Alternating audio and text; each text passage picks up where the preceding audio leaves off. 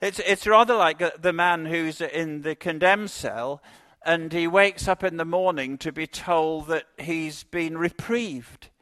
It's like the person who has a terminal condition, having the doctor walk in and say, we found the remedy. And it's that kind of sense of escape. Have you ever woken up in the morning after having dreamed, and the dream was horrible, and you thought the dream was real, and then you woke up and it dawns on you that it was just a dream? Have you ever, some of us are kind of strange inside our heads, and you just say, oh, what a relief. That's not going to happen. That kind of feeling. And these 3 steps, if I can just draw a parallel, I think you might find helpful. Just the medical one, that Paul begins by giving a diagnosis of our condition.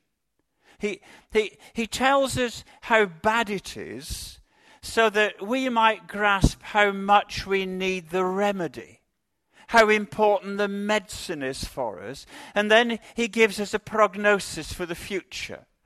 So those are the 3 things kicking in. So let's have the bad news first, that the clear diagnosis of our condition. It's a dead serious condition, and Paul isn't flattering. That I kind of sit where you sit quite a lot, and so sometimes I almost get the feeling that the preacher's trying to make me feel good. That saying that there's something really special about me, and that's why God loves me. Paul isn't saying that at all. I mean, what he's saying about our condition is a reality check on how serious it is and how bleak. Now, so I'm not just saying this because I know you, because I don't know you. Most of you, 1 or 2, I could say that this is true of you. But for the majority, I'm just saying it because this is God's assessment. And he says, first of all, in verse 1, that spiritually we're dead. We have no life in us. He says it again in verse 5, that we are like dead. Spiritually, we have all the qualities of a corpse. We don't hear, we don't see God, we're not aware of our feelings. And so that's the first thing he says, that our condition is not just that we're going to, but spiritually that's our starting point. There's something terribly wrong with us. And then he says that we are adrift in verses 2 and 3. He says that we're just following this world, we're just going with it like a dead fish. That we're just being swept along and taking in all that this culture and world is we're just absorbing it all, and that fundamentally, he says, that we're self-centered, not God-centered. I told you it wasn't flattery. And then he goes, it just gets worse each step, and he then says that there's a sense of captivity on our lives, that there's this spiritual power, the wrong power, the power that potentially will destroy me, that has a control and an influence on my life. And then, if that wasn't bad enough, describing my condition, he says that because of all that, I'm under God's wrath. Now, God's wrath isn't God's peak. It isn't that God is bad-tempered or in some way spiteful, but that there is in God a divine reaction to the sin and transgression that is in my life anyway. That I have a serious problem when it comes to God. That Paul is saying that all of us, we're all in the same boat together, that we're out of tune with God, we're out of touch, and we're out of time. We're on the wrong direction. Our desires are wrong, and our destiny isn't great. Now, it's on the screen. This is what God inspired Paul to write, and it's God's diagnosis of the seriousness of my condition. This is why I need Jesus so much. This is why what he's done for me is so wonderful that, hey, you and I have been in serious trouble. We've been living oblivious. They say, oh, David, come on. There's a bit of hyperbole here. You're overstating it. I mean, you haven't met my next-door neighbour. He's a thoroughgoing humanist, but, he's nicer than you. And, well, that's probably quite possible. But I found what John Stott in one of the commentaries said just about us. I'm just talking collectively of humanity as we find each other. And this is what he says. In the sphere that matters supremely, they have no life. And you can tell it. Blind to the glory of Jesus Christ, deaf to the voice of the Spirit, no love for God, no sensitive awareness of his personal reality, no leaping of spirit, no cry of Abba Father, no longing for fellowship with his people. They are as unresponsive to him as a corpse, dead while they're still living. And actually it's true. We might think in Syria it's more obvious, but it's also true in Thornhill. I mean, some people are Marks and Spencer's sinners. I mean, they look really, really... Some of us, you look great. But inside, we all have this same problem, Paul is saying. And it's more obvious with some and with others. But in verse 3, he puts it that just blatantly, all of us also. So all of us. So this is the bad news, first of all. I told you it was the bad news first. And Paul isn't exaggerating or overstating or being morose. We've had a near miss. If I can talk to you as a Christian, if you're a Christian, listen. We had no idea how serious our predicament was. Have you ever had a DMA? Been on the motorway, and there's suddenly everything grinds to a halt, and there's this mangled mess up front, and you're driving past, and your wife says to you, "Now then, if I hadn't lost my glasses, that could have been us." Do you know the feeling? I know the feeling. There's here a clear diagnosis. We need to be upfront and honest about this. Naturally, without Jesus, we are in serious trouble. There's something very serious going on. Now, some of us who've been around, I've had my share of, I had 3 cancers in 5 years, and I remember the consultant coming in with that serious look on his face, the cancer look, and when they didn't know what it was, and they kept dressing themselves in funny clothes so they didn't catch anything from it. I remember the first one when I had a letter with and just the seriousness of it. And then, again, it was in the Heath, and this was number 2, and in walks the consultant, and he's still serious, but this time there's something urgent in the way that he is. And they'd been a bit foxed, and that they'd missed it. I didn't present normally. That's not unusual. And we know what it is, he said. We know what it is. And we're starting chemo today. Now that his tone had changed, it wasn't mystified, what on earth is wrong with you? Now we know what the condition is. Now's the time to start the treatment. And, if I'd known what that meant, that little word chemotherapy meant, I probably wouldn't have felt thrilled and relieved and excited at the prospect. But I was. I didn't say, oh, no, I don't like medicine. It might make me ill. And therefore, here Paul then moves on to the remedy. And he begins in verse 4, but because of his great love for us, God...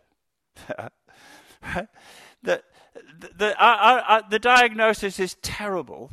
It's worse than any of us, I suspect, fully understand what the scale of mess we were in. But God, who is rich in mercy, that out of his love for us, he gives us the bad news first, so we'll appreciate the medicine. that Jesus came to give life to this corpse. He came to breathe, to create again. That's how he calls it in verse 10. For we are God's workmanship, created. That God is doing, when someone becomes a Christian, God is doing something new. He's breathing life where there wasn't any. And if anyone is in Christ, he's a new creature. The old has passed away and the new has come.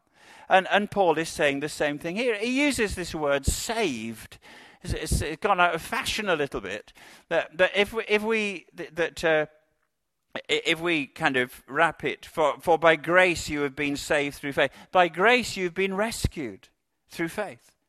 That blind you, it's a perfect participle. It's something happened in the past that God saved, and the benefits and consequences are ongoing.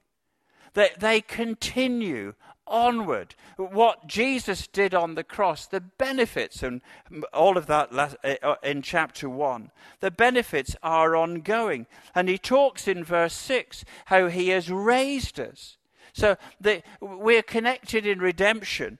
We're now connected in resurrection as the Spirit of God enables us to hear and to see and to be aware. Do you remember when that first happened?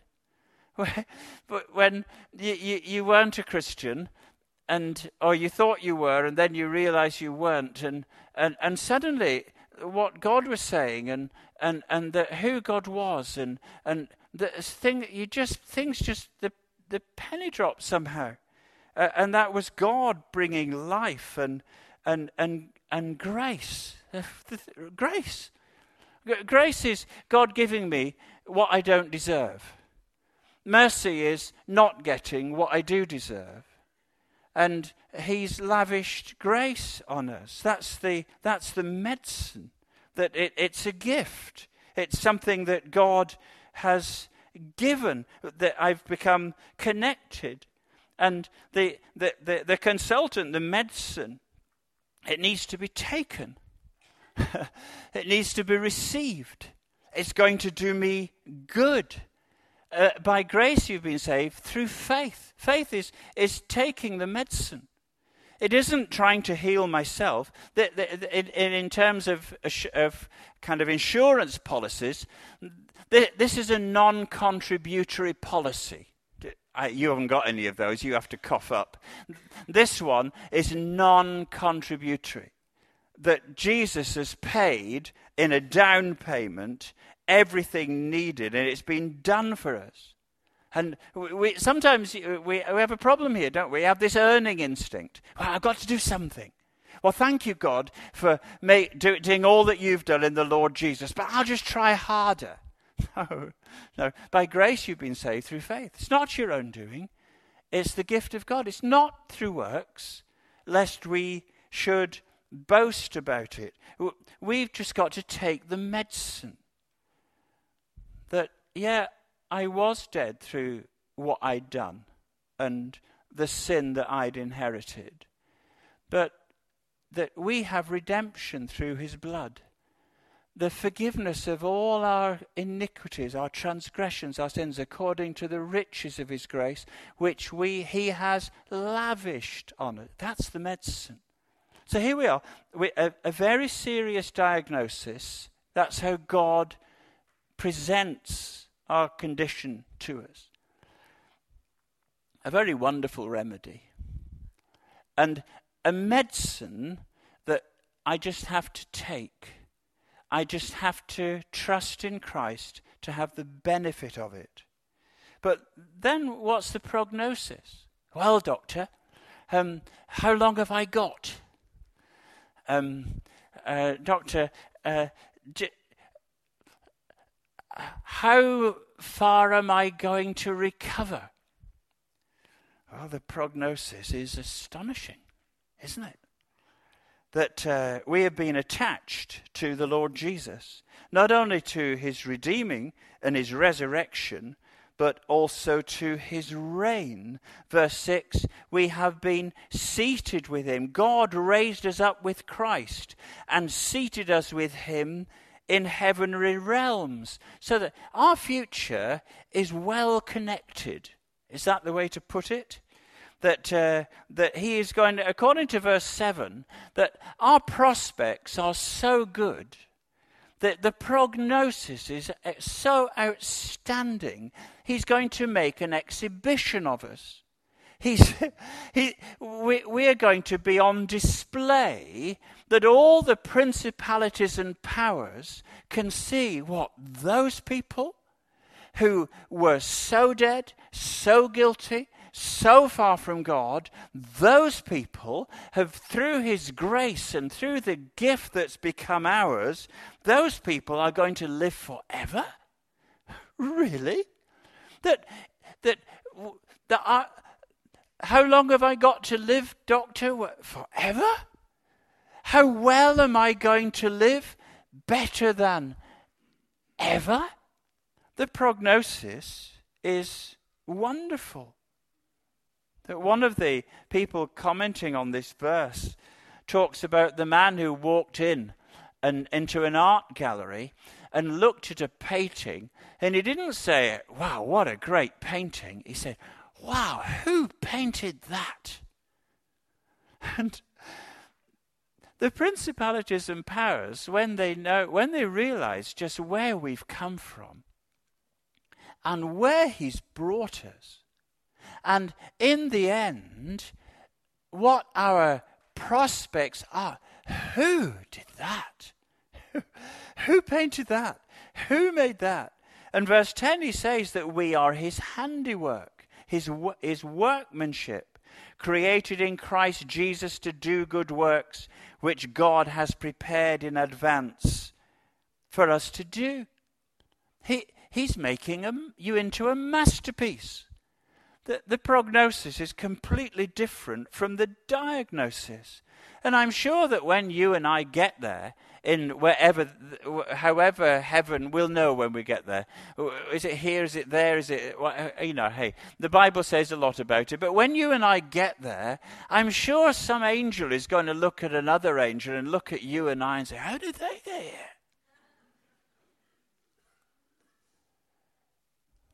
Well, because of this grace of God, our prognosis is wonderful. We may be on life support forever. We are certainly well connected. That the life that we've been given is unending, and his grace is incomparable. And that he has designs on us in all of this, grand designs. It's not about a building.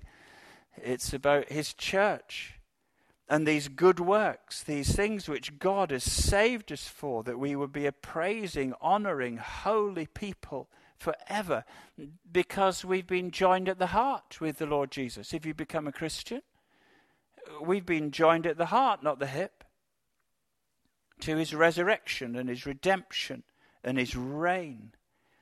And our prospects have been transformed, and it was God who did it. I think that's the core of what Paul is trying to say. God did it. God broke into our lives.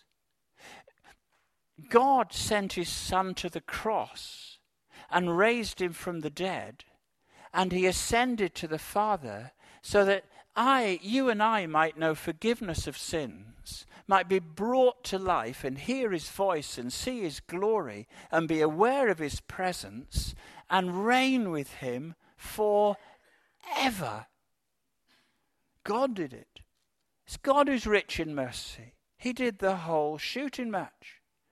And this is the gospel, isn't it? This is the message. That we might be in one terrible mess, but Jesus has sorted it. And there's this gift. By grace are you saved through faith. It's not by works, lest we should boast about it. And it's a gift. A gift. And I take this gift to be my own, that Jesus died and rose again to forgive me, and to give me life and to cause me to reign. My diagnosis was grim. Worse, your condition is worse than I could have imagined. But the remedy is total. The rescue is complete. And our prognosis is amazing. We're going to live forever. We've been reconciled to a holy God and are going to enjoy him forever. We've been reconciled. We've been restored. We've been forgiven. And just as I started, if you're not yet a Christian, this is what God has done for you. It's extraordinary. What an amazing thing a Christian is. You'd never know, would you, if you just looked at one? But it is wonderful what the Lord Jesus has done by his grace. Let's bow our heads. It's not easy, Lord, always to take this in. We like to think that we're better than we are and that in some way we might be able to impress you. But we take what your word says this morning and put our hands up and say, it's true. It's true. If you hadn't come to rescue me, if your Spirit hadn't come and stirred and brought life to my heart, I'd have never believed in the first place. It's you that opened my eyes. I didn't seek you. You sought me. And we are so grateful. And that, Lord Jesus, in your dying and resurrection, in your triumph over sin and death and hell, you have triumphed. And you've connected me to your death and resurrection and reign, and brought the potential of the wonder of it into my life forever. And so, Lord, we bow before you this morning, recipients of a gift. And some of us just trying to grapple with this, and is it really so easy? Is it just that I need to turn and trust and turn away from that which was harming me and receive the one who will bring only blessing to me? And the Spirit of God stirring in your heart, saying, yeah, that's the way. Jesus is the one. He's done everything you need. Trust and faith, receiving the gift. Lord Jesus, we pray that each of us might value the gift, having seen our condition and glory in our prospects. In Jesus' name, amen.